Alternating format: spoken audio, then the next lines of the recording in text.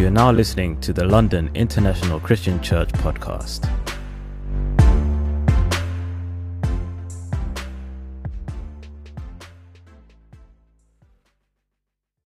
Good morning, church. Okay, that sounds a little bit more like God's church right there. I'm so encouraged to be here today, and prayerfully the Spirit has something to say to you through the Word of God today. Of course, we have a few people that we missed there that I saw in the fellowship. Of course, our sister, my mother in the faith, Kath Corrigan, is back from her missionary travels right there.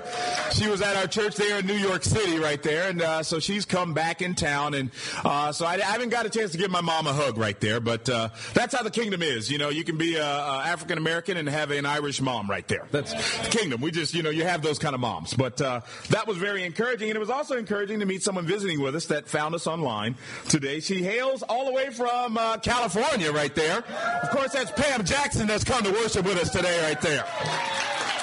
And if you don't know who Pam is, she's kind of the debonair, dashing woman in the front there. She's kind of very classy. And she says, today is my day to come and be in the presence of God. So if you see her in the fellowship, wrap your arms around her. Make sure she feels at home. It's just great to be here with the church to worship today. Amen? Genesis chapter 28. The title of the lesson is The Presence of God. The Presence of God. Genesis chapter 28. We're going to look at a few of my favorite scriptures. And, hopefully all the scriptures are your favorite.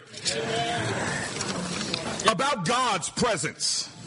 And really, that's really what it's all about. Being in the presence of God. Feeling the presence of God. Knowing the presence of God is with God's people. In Genesis chapter 28. Of course, Jacob says this here. I love this. He falls asleep, and in verse 16 says, when Jacob woke up from his sleep, he thought, surely the Lord is in this place. And I was not aware of it. He was afraid, and he said, how awesome is this place? This is none other than the house of God. This is the gate of heaven. And the church said, by faith, that's how you believe this morning. You believe this is the house of God. You believe you've come to stand in the presence of God Almighty right there. Of course, in Psalm chapter 16 and verse 11, it says, make known to me the path of life. You will fill me with joy in your presence, with eternal pleasure at your right hand. See, the psalmist says the person that is in the presence of God has joy in their heart. They've got joy in their lives. And so we understand right away, if you are missing joy, you may not be in the presence of God. Right. Psalms 34 verse 18. The righteous cry out, and the Lord hears them. He delivers them in all their troubles. The Lord is close to the brokenhearted and saves those who are crushed in spirit. And the church said, you go, well, hold on, preacher. I don't have any joy. I'm crushed in spirit right there. I'm down. I'm going through things. Well, don't you lose heart, because the Lord is close. His presence is close when your heart is broken right there. Oftentimes we think, oh, God must not be with me because my heart's broken. No, God's with you. Right. Even when your heart is broken. He is close to those who are crushed in spirit. Psalms chapter 100. I love this one. In verse 2. Shout for joy to the Lord, all the earth. Verse 2. Worship the Lord with gladness. Come before him with joyful song. Know that the Lord is God. It is he who made us. We are his. We are his people, the sheep of his pasture. And the church said, amen. He says right here, shout for joy to the Lord. Now, he doesn't say shout for joy to the Lord, all those who are in California. All those who are in Nigeria. All those who are in Ireland. He says all the earth. Amen. That means even here in London, we got to shout for joy to the Lord. Amen. So we're gonna practice that right there. Amen. So we're gonna stand on up, shake off the snow and everything right there, and then we're gonna shout for joy to the Lord right here. We're just gonna say, Lord, we love you. Lord. Okay, now let's do that in unison. On the count of 3. 1, 2, 3. Lord, we love you. That's my church right there. Amen. We've got to shout for joy to the Lord. You know, it's so awesome to be with the disciples. It's so awesome to be with God's people. It's awesome to be in the presence of God. And so, you know, that's really what we are going to highlight today. Today we are going to be studying out a few books in the Bible that are some of my favorite books. They're books that help me to shake off everything. When I start getting confused, I don't know my way, and okay, wait a minute. I just got to get back focused in on God. I got to get my eyes off my marriage. I got to get my eyes off my ministry. I got to get my eyes off the individual friends I do not have. I got to get my eyes off my finances. I got to get my eyes off everything. I got to focus in on God and God alone. Amen. And so we're going to go through these books right here. They are awesome books. And by faith, you are able to focus in on the presence of God. You are able to get focused in on God. Because if whatever you're doing, if it's not for the glory of God, you're in trouble. Yeah. You are in trouble. You may not get in trouble right away, but let me tell you something. You are headed for some trouble. That's right. If you're not doing it because of wanting to be in the presence of God. Right. Turn on over to 1 Samuel. Okay. Chapter 4.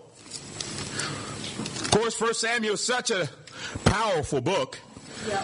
2 Samuel as well. We understand that this book was written during a time where hey, there were some challenges. God's people had forgotten the presence of God in a sense that the presence of God always went before God's people before they did anything. We know that because Joshua didn't do anything unless the Ark of the Lord's covenant was ahead of him, leading him on into whatever battle he did. And of course, because of that, God gave them great victory. We come to 1 Samuel where some things start to get a little challenging because God's people had started to get disobedient. They started to get not focusing on God. We had the time of the book of Judges. Of course, the word judge means leader.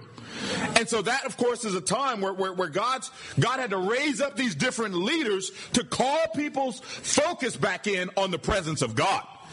And we come to a time where we're going to transition to that last judge, that last leader. Of course, his name was Samuel. Now, we know how the book of 1 Samuel starts. In chapter 1, it talks about the birth of Samuel and how he came on in right there. That he came on in, that little baby right there. Hannah and Peninnah, they had their issues with each other right there. And, of course, once Hannah got her heart focused in on God, he gave her that child. Of course, we heard the great testimony from our sister Jeanette Grinwald, I believe it was about a week ago, and just praying for the Lord to bring her a child. And we know she's pregnant right now, right there, and she's got that pregnant glow on her face right there, amen? Of course, chapter 2, Hannah gets very, very grateful to the Lord. She prays on out. Chapter 3, the Lord calls Samuel. He's a little boy. See, the little boys are called right there. The little kids are called by God. I was so appreciative of seeing all the children sitting right there in church. Not on the iPad or in the back on their phone, but in church, in the house of the Lord. Seeing that they need to be standing in the presence of God right along with us right there. I got to lift up some of the mothers in the house right there that made sure that happened. That was awesome. Of course, God ministers to Samuel. We come to a particular time that sadly is a sad part of Israel's history, God's people's history. The time where God's presence wasn't felt. The glory that was in God's house had departed. The glory was gone. And God said, I've got to send a man to call the people back to focus in on God. That was Samuel. But we'll pick up the reading in chapter 4, verse 1. Point number 1. Using God or serving God. Now the Israelites went out to fight against the Philistines. Of course, the Israelites represent the people of God, the Christians. Are you with me here? It says they went out to fight against the Philistines, the enemies. The Israelites camped at Ebenezer, Philistines at Aphek. Philistines deployed their forces to meet Israel. And as the battle spread, Israel was defeated by the Philistines, who killed about 4,000 of them on the battlefield. When the soldiers returned to the camp, the elders of Israel asked, what sin have we gotten into that God has brought defeat on us? Is that what they say? No, they say what we all say. They say what we all say when we are not winning the battles of life. We blame God. Why Lord bring defeat upon us today before the Philistines. And he says, let us bring the ark of the Lord's covenant from Shiloh, so that it may go with us and save us from the hand of our enemies. Hold on. Okay, now you've gotten a defeat. Now things aren't going so awesome. Okay, let's bring God back on into the picture. Ever been right there? Yeah. Things get bad. Things aren't really okay. I guess I need to come to church. Husband won't listen to me anymore. Now it's time to get focused in on the Lord. Let me bring the wife won't listen. Now it's time to. I mean, that's where they were at. They weren't worshiping. Even right here, it sounds awesome. They were using God. Yeah. You realize you can use God? You realize no one wants to be used? No one likes being used. Sadly, I think about all the young women that are being used for abuse online, the pornography, and how women can be used. How young men, sadly, are being used. No one likes being used. And that's what they're doing. Okay, well, we had to do. Let's bring the ark back right now. Why didn't you have the ark right there before you even went into the battle? That is exactly what history records as how Israel won. And right here, they knew of Joshua. They knew of Moses. They knew of the men who won the battles for the Lord, that the ark of the Lord, the presence of God, went before anything that they did. I know you have a conviction to make sure that it is God leading you everywhere you go. Verse 4. So the people went, sent men from Shiloh. They brought back the ark of the covenant of the Lord Almighty, who was enthroned between the cherubim, and Eli's two sons, Hophni and Phinehas, were there with the ark of the covenant of God. When the ark of the Lord's covenant came into the camp, all Israel raised such a great shout that the ground shook. Okay, we got to stop right there. Now they realize they got to be spiritual. And the Bible just says they just did a loud shout, kind of like what we did just a few minutes ago right there, amen? Doesn't matter how loud you shout. Loud proclamation doesn't mean you have a loud faith in God. Just because you say it means nothing to God. And I can imagine this cranking church service where they're excited. The ark is coming back and they get shot, they get fired up. But they were still using God and not serving God. Let's find out what happens. Hearing the uproar, the Philistine asked, "What is all this shouting in the Hebrew camp?" When they learned that the ark of the Lord had come into the camp, the Philistines, these are the enemies of God, they were afraid. God is coming to the camp. They said, "We're in trouble. Nothing like this has happened before. Woe to us. Who will deliver us from the hand of these mighty gods? They're the gods who struck the Egyptians with all kind of plagues in the desert. Be strong, Philistines. Be men, or you'll be subject to these Hebrews, as they have been to you. Be men and fight." So the Philistines fought. And the Israelites were defeated, and every man fled to his tent. They get defeated, and everybody's just, I got to go home. I got to stay home, stay in my little tent, stay in my house. Don't want to go out and really be in the battle anymore. I'm defeated. I'm going to stay at home. That's what happened with God's people. The ark of God was captured. Wow. The enemy stole the presence of God from God's people. You realize what that's teaching there? You realize the enemy can steal the presence of God in your life? He can steal it from you if you are only using God and you are not serving God. He can steal the presence of God in your heart. He can steal it. The enemy can take it right away. And when one looks at your life, they do not see the presence of God. I had to wrestle with this for myself. This lesson is as much for everybody here today as it is for me. I started looking at my life and the sins that were coming out, the pride and the issues, and Where is God at? Where's the presence of God? Not the presence of pride, impurity, criticality. What do you? I had to wrestle with that and go, where's God at? I mean, if God was a critical God, we wouldn't be disciples. We got a lot to criticize, do we not? If God was a proud God, we wouldn't be disciples. He could easily be a proud God. I just had to get humble and say, I got to get my eyes back focused on God. I've got my eyes focused on everything but God. And the enemy has stole God's presence in my life. Can you relate to that? Is that you this morning? Is the presence of God in your quiet time? Do you have a quiet time where you feel the Holy Spirit speak directly to you about what you need to work on to be a better Christian? What you need to do to be a sold-out disciple?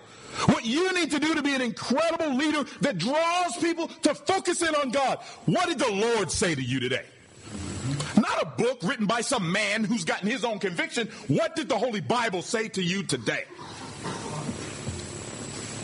I'm not putting down books. Books are great. Books are awesome. No book is greater than this book. And when we start, the enemy can steal the presence of God from our lives. The enemy can steal the presence of God from our lives. What else happened? Verse 11. The ark of God was captured, and Eli's two sons, Hophni and Phinehas, died. Oh my goodness. The leaders die right here. That same day, a Benjamite ran from the battle line, and he went to Shiloh, his clothes torn, dust on his head.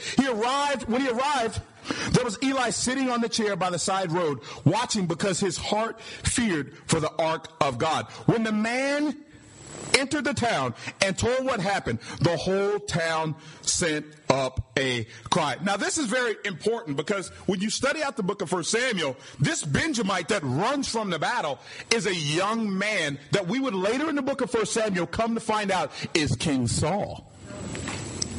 And so we learn that if you run from battles as a young man, you're not going to necessarily defeat them when you get older.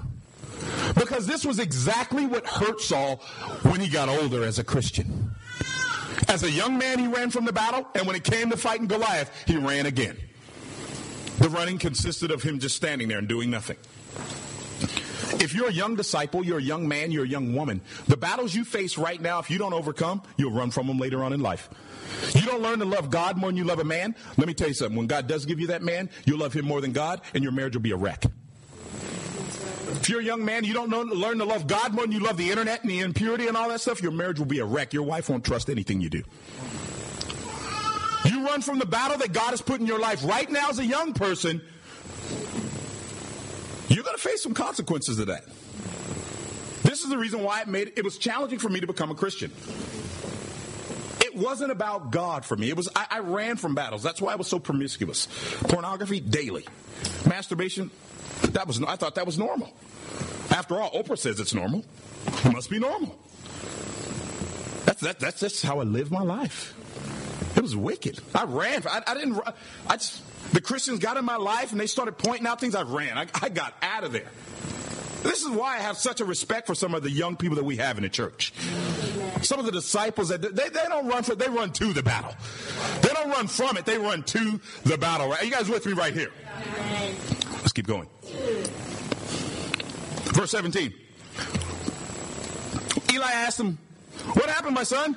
The man who brought the news replied, "Israel fled before the Philistines, and the army has suffered heavy losses. Also, your two sons, Hophni and Phinehas, are dead, and the ark of God has been captured." When he mentioned the ark of God, Eli fell backward off his chair by the side of the gate. His neck was broken and he died, for he was an old man and heavy. He had led Israel for 40 years. See, Eli didn't watch his diet right there. His daughter-in-law, the wife of Phinehas, was pregnant and near the time of delivery. When she heard the news that the ark of God had been captured and that her father-in-law and her husband were dead, She went into labor and gave birth, but was overcome by her labor pains. As she was dying, I want you guys to focus in on this lesson right here. This woman is... Most women that I know, most sisters that I know, they feel the presence of God when God has put that little seed in there and given them that child. And it's an amazing thing that happens in a family when God sees you have enough love to sustain a child, and he gives you that baby. And it's awesome that we've had so many babies here, have we not? I don't know how many babies we've had in the church, but we've had a lot of babies right there. But what's so powerful about this woman? Although she was given this child from God, her heart was more focused on the kingdom of God than on her kids. How do we know that? Bold statement. Well, let's find out. It says in verse 19. It says his daughter-in-law, the wife of Phinehas, was pregnant and near the time of delivery. When she heard the news that the ark of God had been captured and that her father-in-law and her husbands were dead, she went into labor and she gave birth but was overcome by her labor pains. As she was dying, the woman attended her said, "Don't despair, you have given birth to a son." But she did not respond or pay attention. She named the boy Ichabod, saying, "The glory has departed from Israel because of the capture of the ark of God and the death of her father-in-law and her husband." She said, "The glory has departed from Israel, for the ark of God has been captured." And the church said, amen. This woman was more focused on the glory in God's kingdom than on her kids. She had more spiritual insight than all of them. She just called it what it really was. The glory has, that's what Ichabod means. The glory has departed. Of course, you always got to ask yourself, has the glory really departed from your life? Is God's glory manifest in your life? Has the glory departed? Is the fear of the Lord with you? Do you take the fear of the Lord wherever you go? Yeah, it's so great when you share your faith in London. When you share your faith anywhere, it's great. But what's awesome is, I share my faith at where I work out, a fitness facility. And, I mean, these are the biggest guys. They got the muscles right here. Muscles on muscles. They're walking around. They're so strong. There's this one guy. He doesn't, he sees me, I see him, and I'm working out, he's working out, and sometimes he kind of works out a little harder, and I see him working out harder, and I say, okay, amen. And this last week, he came, he worked out, he's a little bit bigger than me, he worked out real hard and got like this over me, like this. And I said, okay. And I go, hey man, I got critical, but if you spot it, you got it. That's me. That's who I was, walking around in the gym without God, trying to be all cool. And I said, hey, I want to talk to you about Jesus. The muscles went. It just became this little guy. He started scattering. It was hilarious. It was hilarious. Then another guy I shared with, he saw me talk. He pretended he didn't, he saw me talking to him, and he was looking over there, and then when he saw this guy kind of he looked away real quick. And another guy, the fear of the Lord is in that gym. They see me, they just, oh, here comes that guy. He's going to talk to me about Jesus. Is the fear of the Lord wherever you go? Are you a woman who elicits the fear of God? At your job, people walk in, they stop cussing because they know a Christian woman has walked on in.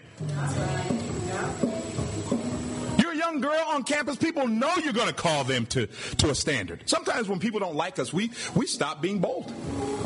The presence of God is with us, and we don't like that. We want the presence of people with us. We want people to like us more than we want God to love us.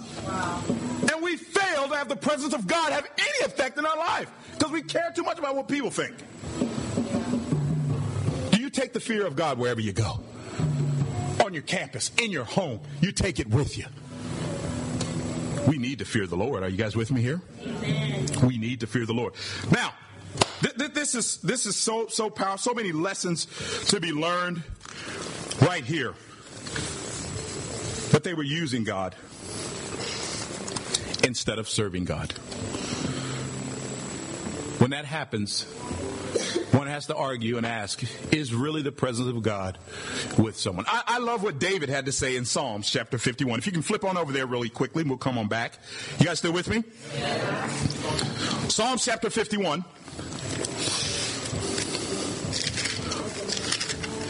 As a young Christian, I actually said, what can you learn in the Psalms?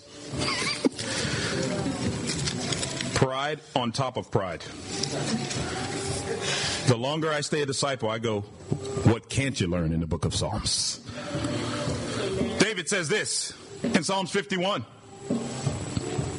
verse 10. Create in me a pure heart, O God, and renew a steadfast spirit in me. Remember, when your spirit is steadfast, you don't think about it. Remember when you got baptized? You made the decision to become a Christian. And evangelism wasn't labor. You didn't pick the person apart. You didn't try to size up whether they're open or not.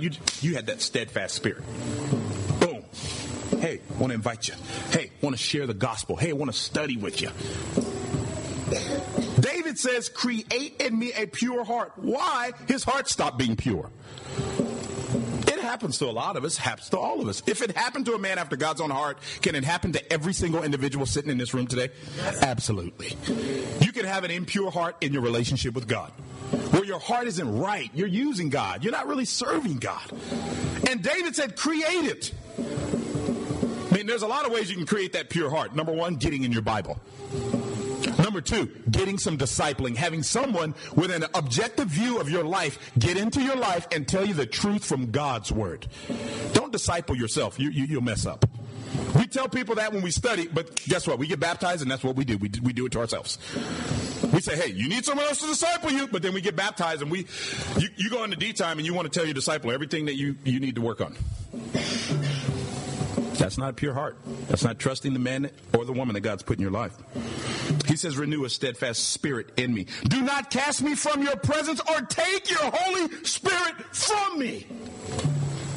That right there is probably one of the scariest scriptures for me. I don't want the Spirit of God taken away from me. That's all I have. I don't want God's presence taken.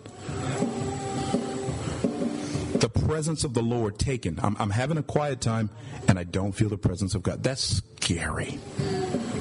I'm reading the very word of God and I don't feel the presence of God. Something's wrong with me, not God. I'm coming to church, standing in the presence of men and women who have gone in, who've given up everything, and I don't see God in their lives. I just see their faults. I just see their weaknesses. We had this incredible time this week with a couple I love very much, Martin and Teresa Scott. Now, Martin and Teresa Scott, they're incredible. Martin's he's our fighting Irish right there, and of course Teresa Scott right there. She's a fighting Irish right along with him right there. And we had an incredible discipleship time. We got in there and talked about some heavy things and really gave them some discipling and some encouragement. And it was interesting. One of just their sharing. Teresa's sharing was just so polished, so mature, so real, so honest. Martin says, he just burst into tears right there, and he thought, what's wrong with me? I'm in tears. I'm not so strong. We said, bro, what's right with you? That's where we're all supposed to be, realizing we are weak, and we don't want God's Holy Spirit taken from us. We're deathly afraid. Martin was sharing, and he was deathly afraid of his faith being taken from him. When you have that kind of heart, God will use you. Yeah. You're so confident you don't think God will take his spirit. He'll take his spirit from you. He'll take his spirit from a Bible talk. He'll take his spirit from a movement. He'll take his spirit from a church.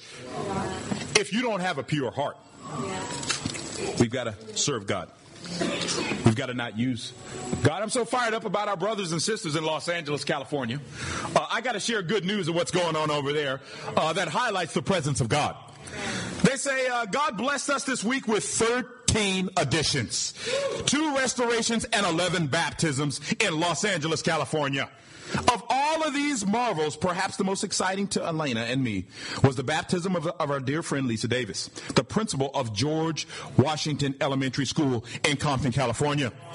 One of our South Central Mercy schools that have been founded. Of course, we are, as a church, we're part of a benevolent arm called Mercy Worldwide. We're privileged to have the international director here with us, Blaise Fumba, right there, who leads Mercy Worldwide. Amen. This is a woman who now has become a Christian based off some of the efforts that we provided to that school. So she's not only going to help us with Mercy in California, she's a Christian. She's a disciple. What a powerful testimony of God's presence in Mercy. It says the City of Angels Church also has a basketball league. This second weekend was equally encouraging as our initial week. Here are the results of the basketball game. South Central region is the Bulls. They came from behind and defeated the Heat. That's the Central and the East region. It says the unmanned Celtics, the South region, overcame the powerful Lakers, the AMS region right there. Amen. It says the Orange County region subdued the Thunder, which was the West region right there. We are having an incredible time being family. But here's the good news that really, really is moving. Chris Klopek, who leads our AMS ministry. AMS stands for Art, Media, and Sport. Of course, a lot of actors, people that are in the modeling industry and sports and stuff like that. It says, greetings from the AMS region. Jesus' charge to the healed demonic was go to your home and to your family and tell how much the Lord has done for you and how much he has had mercy on you. Mark chapter 5, verse 19. Our Lord has done such amazing things in the AMS. As of today, our neighbor Terry just got baptized. Sonia and I met Terry and his wife, Debbie, almost 3 years ago when we moved to our new house. 8 months ago, his sister-in-law, Karen, who lives in Terry's back guest house, was also baptized. 1 month ago, Debbie was baptized. I think the scriptures in Acts chapter 16, verse 33 through 34, at that hour of the night, the jailer took them and washed their wounds. Then immediately he and all his family were baptized. He was filled with joy and had come to believe in God, he and his whole family. I think that scripture is fulfilled today. We now have 3 disciples living across the street from us. 1 disciple next door to us. Also, Jonathan, who is a bankruptcy lawyer, was baptized as well today. He is a friend of another attorney friend. He's friends of another attorney friend of his, witnessed his baptism. We are so proud of the brothers here in Los Angeles, California, who have worked very, very, very hard. We're also proud of Joe Willis and Richard Lewis, our brothers, who ran a marathon to raise money for special missions contribution. Joe raised over $2,000 US dollars just last week alone. Lastly, Danny Drew and Rebecca Bach are officially engaged to be married. Out of respect, Danny flew all the way to New York City to ask for her hand in marriage through her parents. Much blessing. To God be all the glory. Amen. That's the presence of God. Amen. People getting baptized. Yeah. People sharing faith. People dating and getting married. Yeah. Money being raised. Old guys running marathons. That's the presence of God. Motivating those brothers and sisters to do great things for God. We've got to be motivated to serve God and not use God. Let's go back to 1 Samuel. You guys still with me here? Yes. Desperation should produce hard work and courage. Desperation produces hard work and courage. 1 Samuel chapter 4. We're going to pull one more lesson out of that chapter, and then we're going to get to our close here. This is a very powerful lesson. I've never seen this before. This is the first time I've read 1 Samuel 4, I don't know how many times, and I've never really got it. Of course, in chapter 4, we have the Philistines who kind of win that victory right there. And, of course, in verse 9, it says, "Be strong, Philistines, be men, or you will be subject to the Hebrews as they have been to you. Be men and fight." And then we know what happens. They get the victory. Their desperation produced hard work and courage. You know, oftentimes we think we as the people of God who have the presence of God with us, we're the ones that teach all the lessons. But right here, it's God telling us there are lessons that we can learn from those who are not even close to God. That's right. Yeah. God will send someone into your life sometime who isn't even a disciple just to teach you a few things about him. And therein lies God using his glory. He's saying everybody's got something to learn from me. Now, the Philistines were out of touch because they never submitted and never submitted to God. But on the other hand, we learned a powerful lesson that you can actually win a victory through hard work, courage, desperation, and persistence. That's how they won the victory. They were more hardworking. They were more persistent. They were desperate. You hear them. They got desperate. And that desperation produced courage. That courage produced hard work. And that hard work produced the victory. You know what we do? We fall into the trap that everybody falls into. I'm a Christian. God's presence is with me. Don't need to work hard anymore. I mean, God will do it. God will make a disciple. God doesn't make disciples. God does not make disciples. He only saves them. Crucify that in your mind. Get that out of your heart. It is non-biblical. God does not make Christians. Matthew chapter 28, verse 18 through 20 says, go and make disciples. And then God says, I will save them. You make a disciple, I'll save them. I'll save them. Are you desperate? Has the glory departed? Are you desperate in your quiet time? Are you desperate in your Bible talk? Are you desperate? Does that desperation produce a courage, a hard work where the odds are against you and you say, we're still going to do it? You know, we had our bucket shaking yesterday. We went out to raise money to hire people, young people, to work for the church and to raise money for the church. And I woke up in the morning at about 8:30 and I looked outside and it was snowing out there. Laying in bed with my awesome, beautiful, lovely wife there, and she gets up, Michelle, she's all chipper, all fired up. Hey, babe, just want to let you know it's snowing outside. Would you like some tea? I get up and I walk over to the window, and it's not snowing. It is a storm. It is freezing out there. Big, huge chunks of ice are coming down, breaking cars and all that. No, I'm not just joking, but it was terrible. I was like, isn't this springtime? Yeah. Then I started looking up the research. The worst March in 27 years is what we're facing. This is the coldest it's been in 27 years in March in Europe. It has never been this bad. And I just started going, of course, we're going to go out to shake buckets and ask for funds. And I go, okay, well, maybe it's snowy, maybe it's not so cold. I walk out there and I just turn into a little chocolate icicle thing right there. Oh, no. The night before, we had a long meeting. I was tired.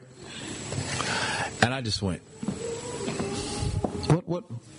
You have those moments like, what am I doing this for?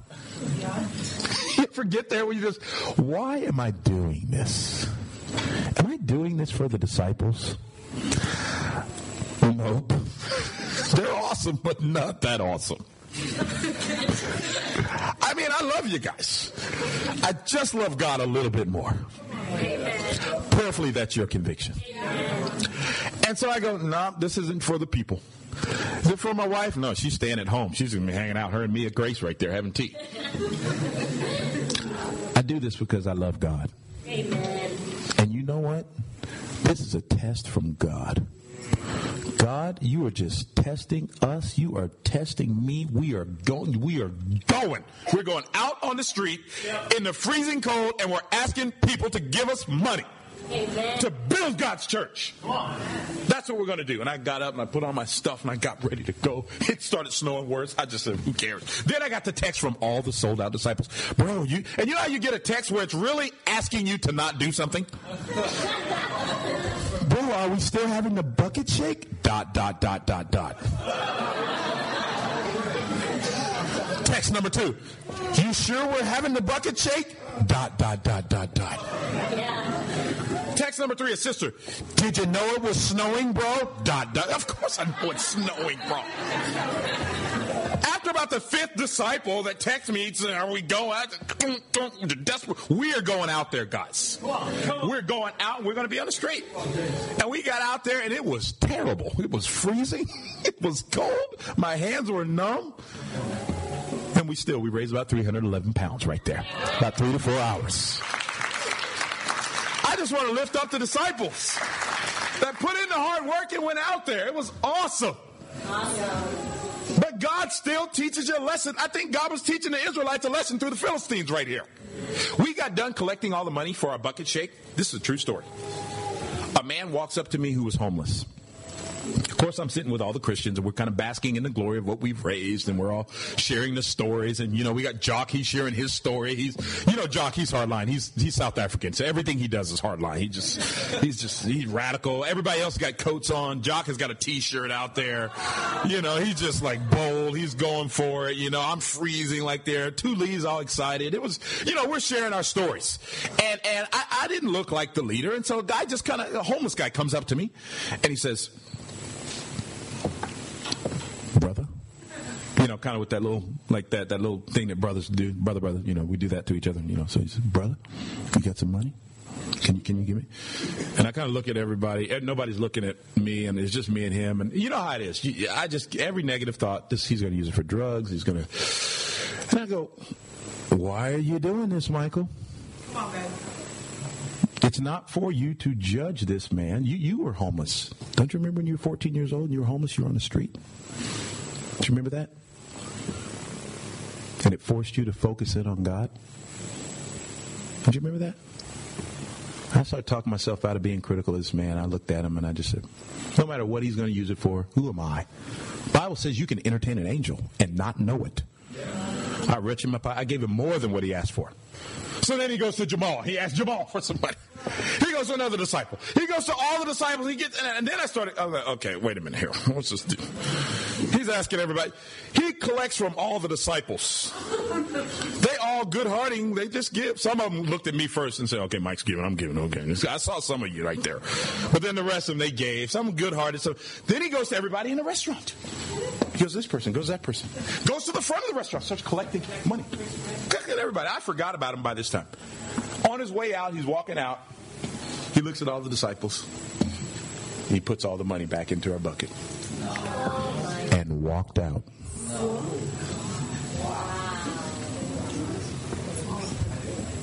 That was God. Wow. That was God teaching us this right here. I will test you. Don't you approach me trying to use me. That's what the Philistines were doing. Bring the ark back. We just want the victory. We don't want to love God more than the victory. Just bring the ark back. And God showed us that yesterday. Showed me that he's got to be important. He's got to be more important than anything. Amen. And when he is not, you're in trouble. He'll even use somebody who's not right with the Lord to teach you a lesson about him. Are you guys with me there? Yeah. Let's finish on out. Chapter 5. Chapter 5.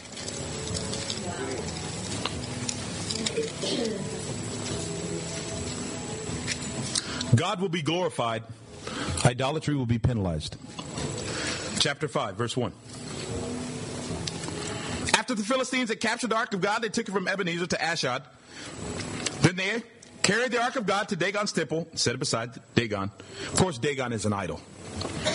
When the people of Ashdod rose early the next day, there was Dagon falling on his face on the ground before the ark of the Lord.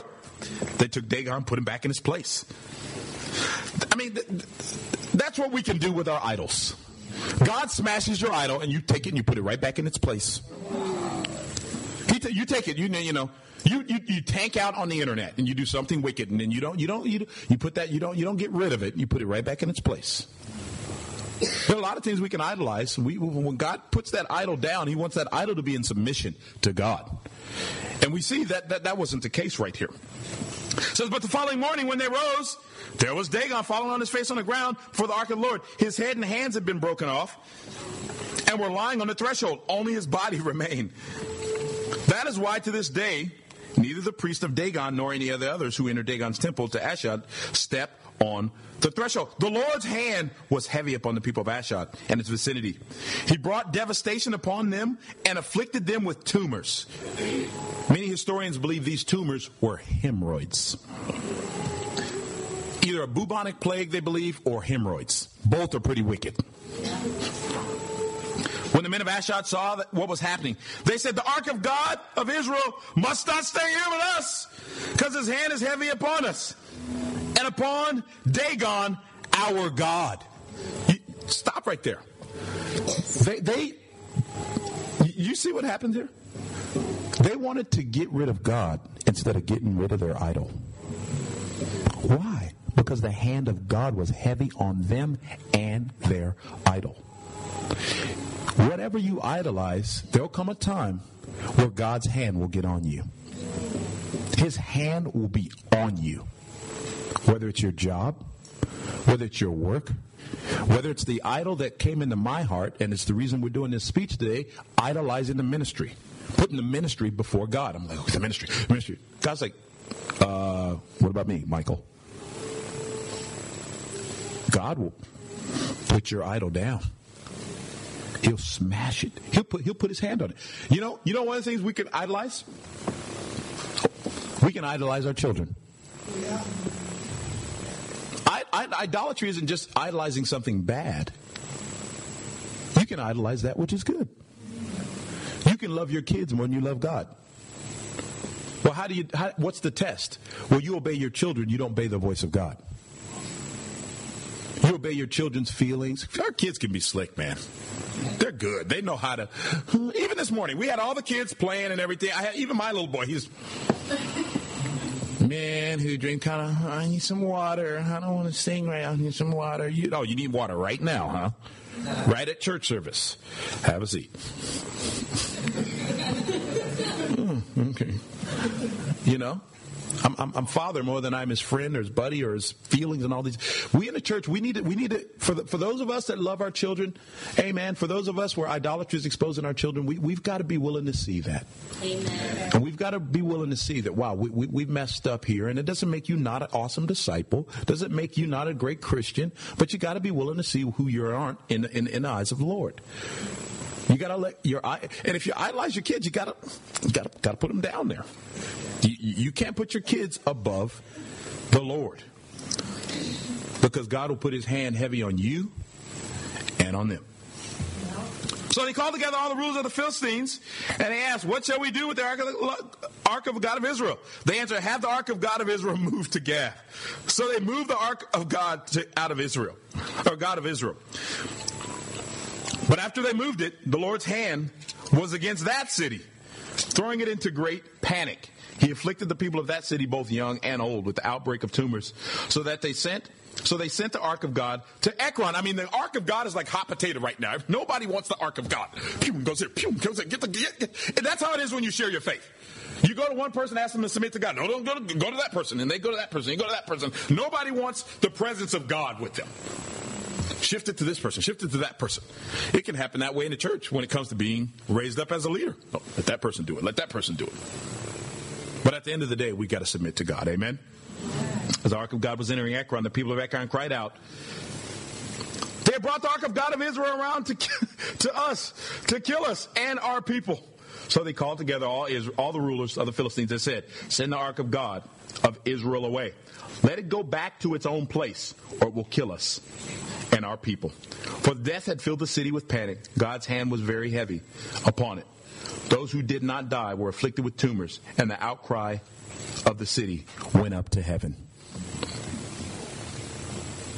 Such a sad story.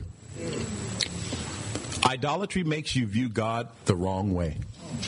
Idolatry is just it's a bad sin.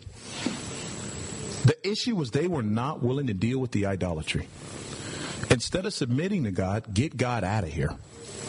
Instead of submitting to the challenges that God, we can do that. Instead of submitting to the challenges God puts in our life, we want God to get out of here. Just take no more discipling. In Isaiah chapter 30, the people got so hard-hearted that they said, stop confronting us with the Holy One of Israel.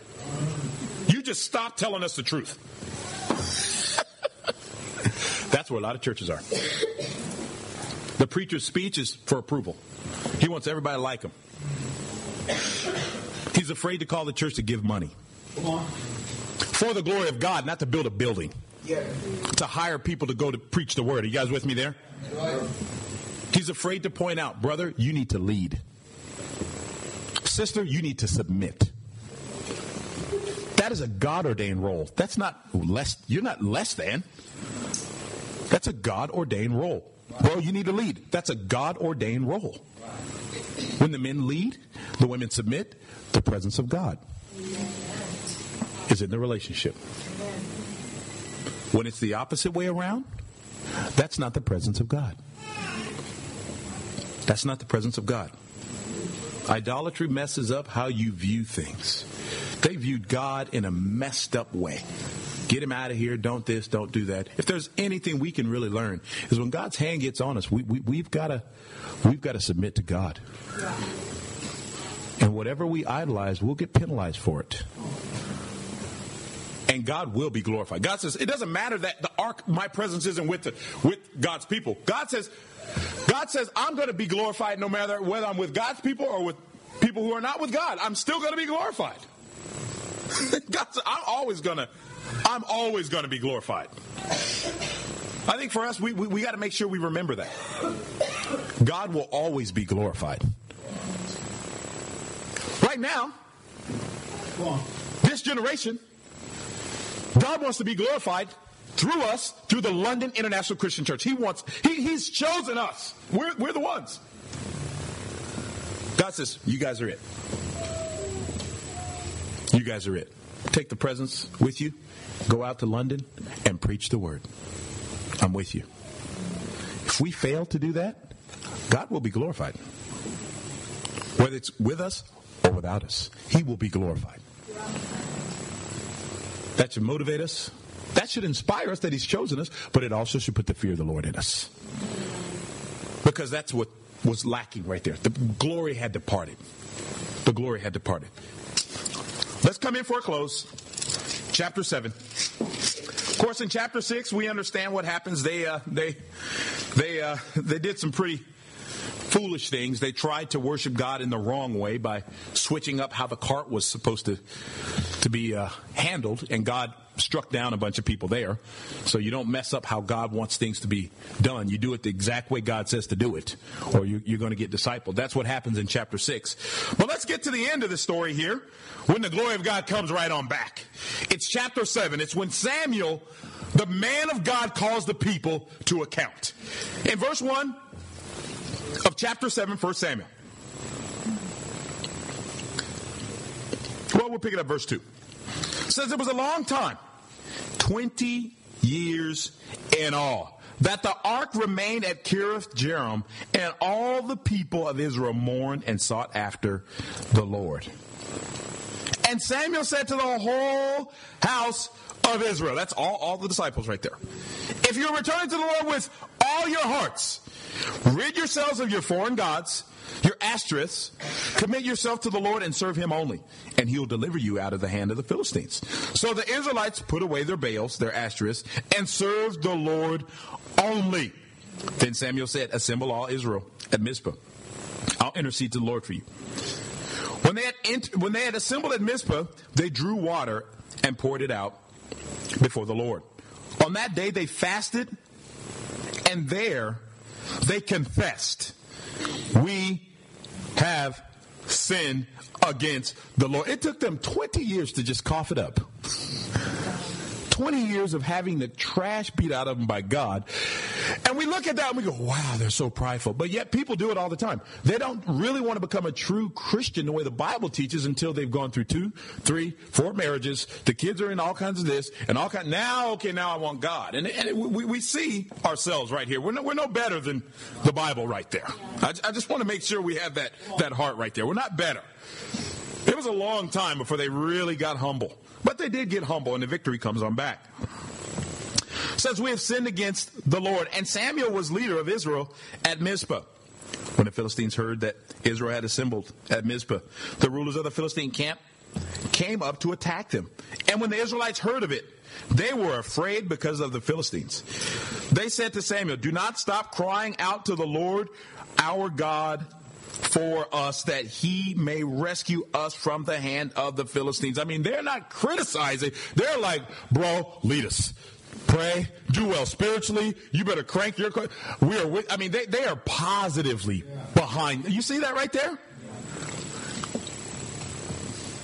Then Samuel took a suckling lamb, offered it up, whole burnt offering to the Lord. He cried out to the Lord on Israel's behalf, and the Lord answered him. While Samuel was sacrificing the burnt offering, the Philistines drew near to engage Israel in battle. But that day the Lord thundered with a loud thunder against the Philistines and threw them into such panic that they were routed before the Israelites. The men of Israel rushed out of Mizpah and pursued the Philistines, slaughtering them along the way to the point of below Beth-kar. Then Samuel took a stone and set it up between Mizpah and Shem. He named it Ebenezer, saying, "Thus far the Lord helped us." So the Philistines were subdued and did not invade the Israelite territory again. Throughout Samuel's lifetime, the hand of the Lord was against the Philistines. It says, while Samuel was leading, he always had victory. His lifetime. It wasn't a 1 week, 2 week thing. It was a lifetime of victory in the life of Samuel. Such a high calling for all of us that call ourselves leaders, to bring victory through our worship of God to God's people. It says the towns from Ekron to Gath that the Philistines had captured from the Israel were restored to her. Oh, we got some new cities being evangelized. Some new areas getting restored to the Lord here. And Israel delivered the neighboring territory from the power of the Philistines. And there was peace between Israel and the Amorites. Samuel continued as judge over Israel all the days of his life. From year to year, he went on the circuit of Beth to Gilgal at Mizpah, judging Israel in all those places. But he was always went back to Ramah, where his home was. And there he also judged Israel and built an altar there to the Lord. And the church said, from the beginning to the end, Samuel was just focused. Even when they bring the amen, he's still sacrificing. Amen. It's still about God. God will be glorified. And I think there's a lot that we can learn from looking at the heart of the Philistines, the heart of the Israelites, the heart of Samuel here. To really make it about God. Keep it about God. Focus in on God. As a church, I want to challenge you as a church.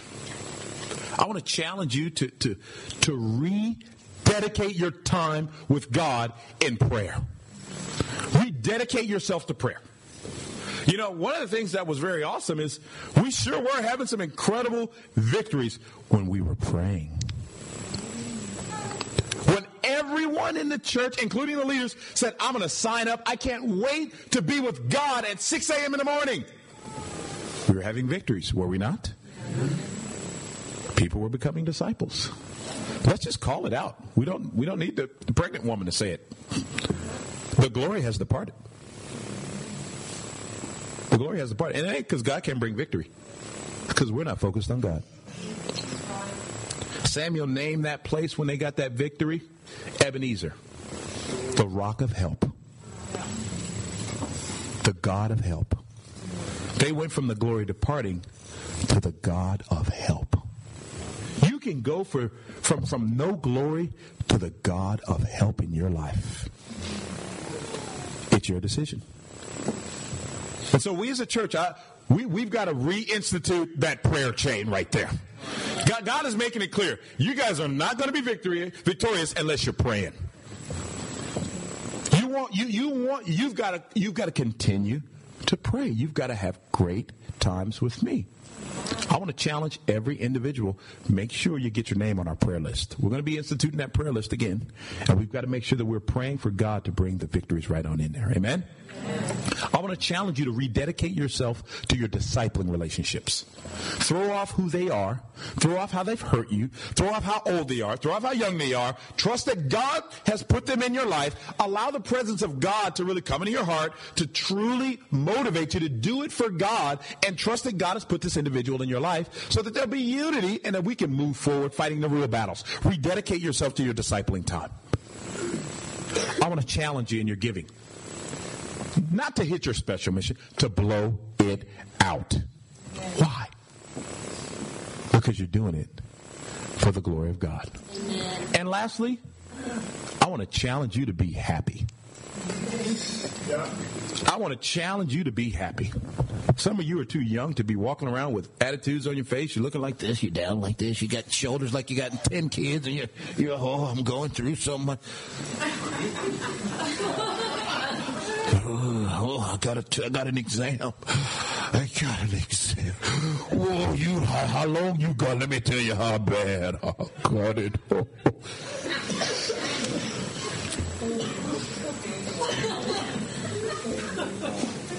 And some of us marrieds, just quit fighting with your husband and your wife. Just stop it. Just have some fun. Just laugh.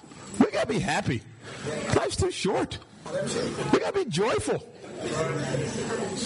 We got to be a happy church. Joy indicates that the Lord is with us. To God be all the glory, guys.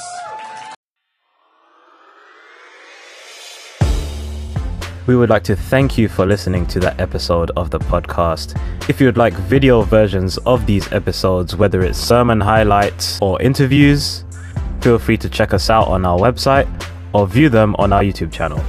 That's londonchurch.org.uk. That's LONDONCHURCH.org.uk. And for all other updates and information, whether it's services, events, or devotionals, you can find all that on our website also. Once again, we'd like to thank you for listening, and we'll catch you on the next one.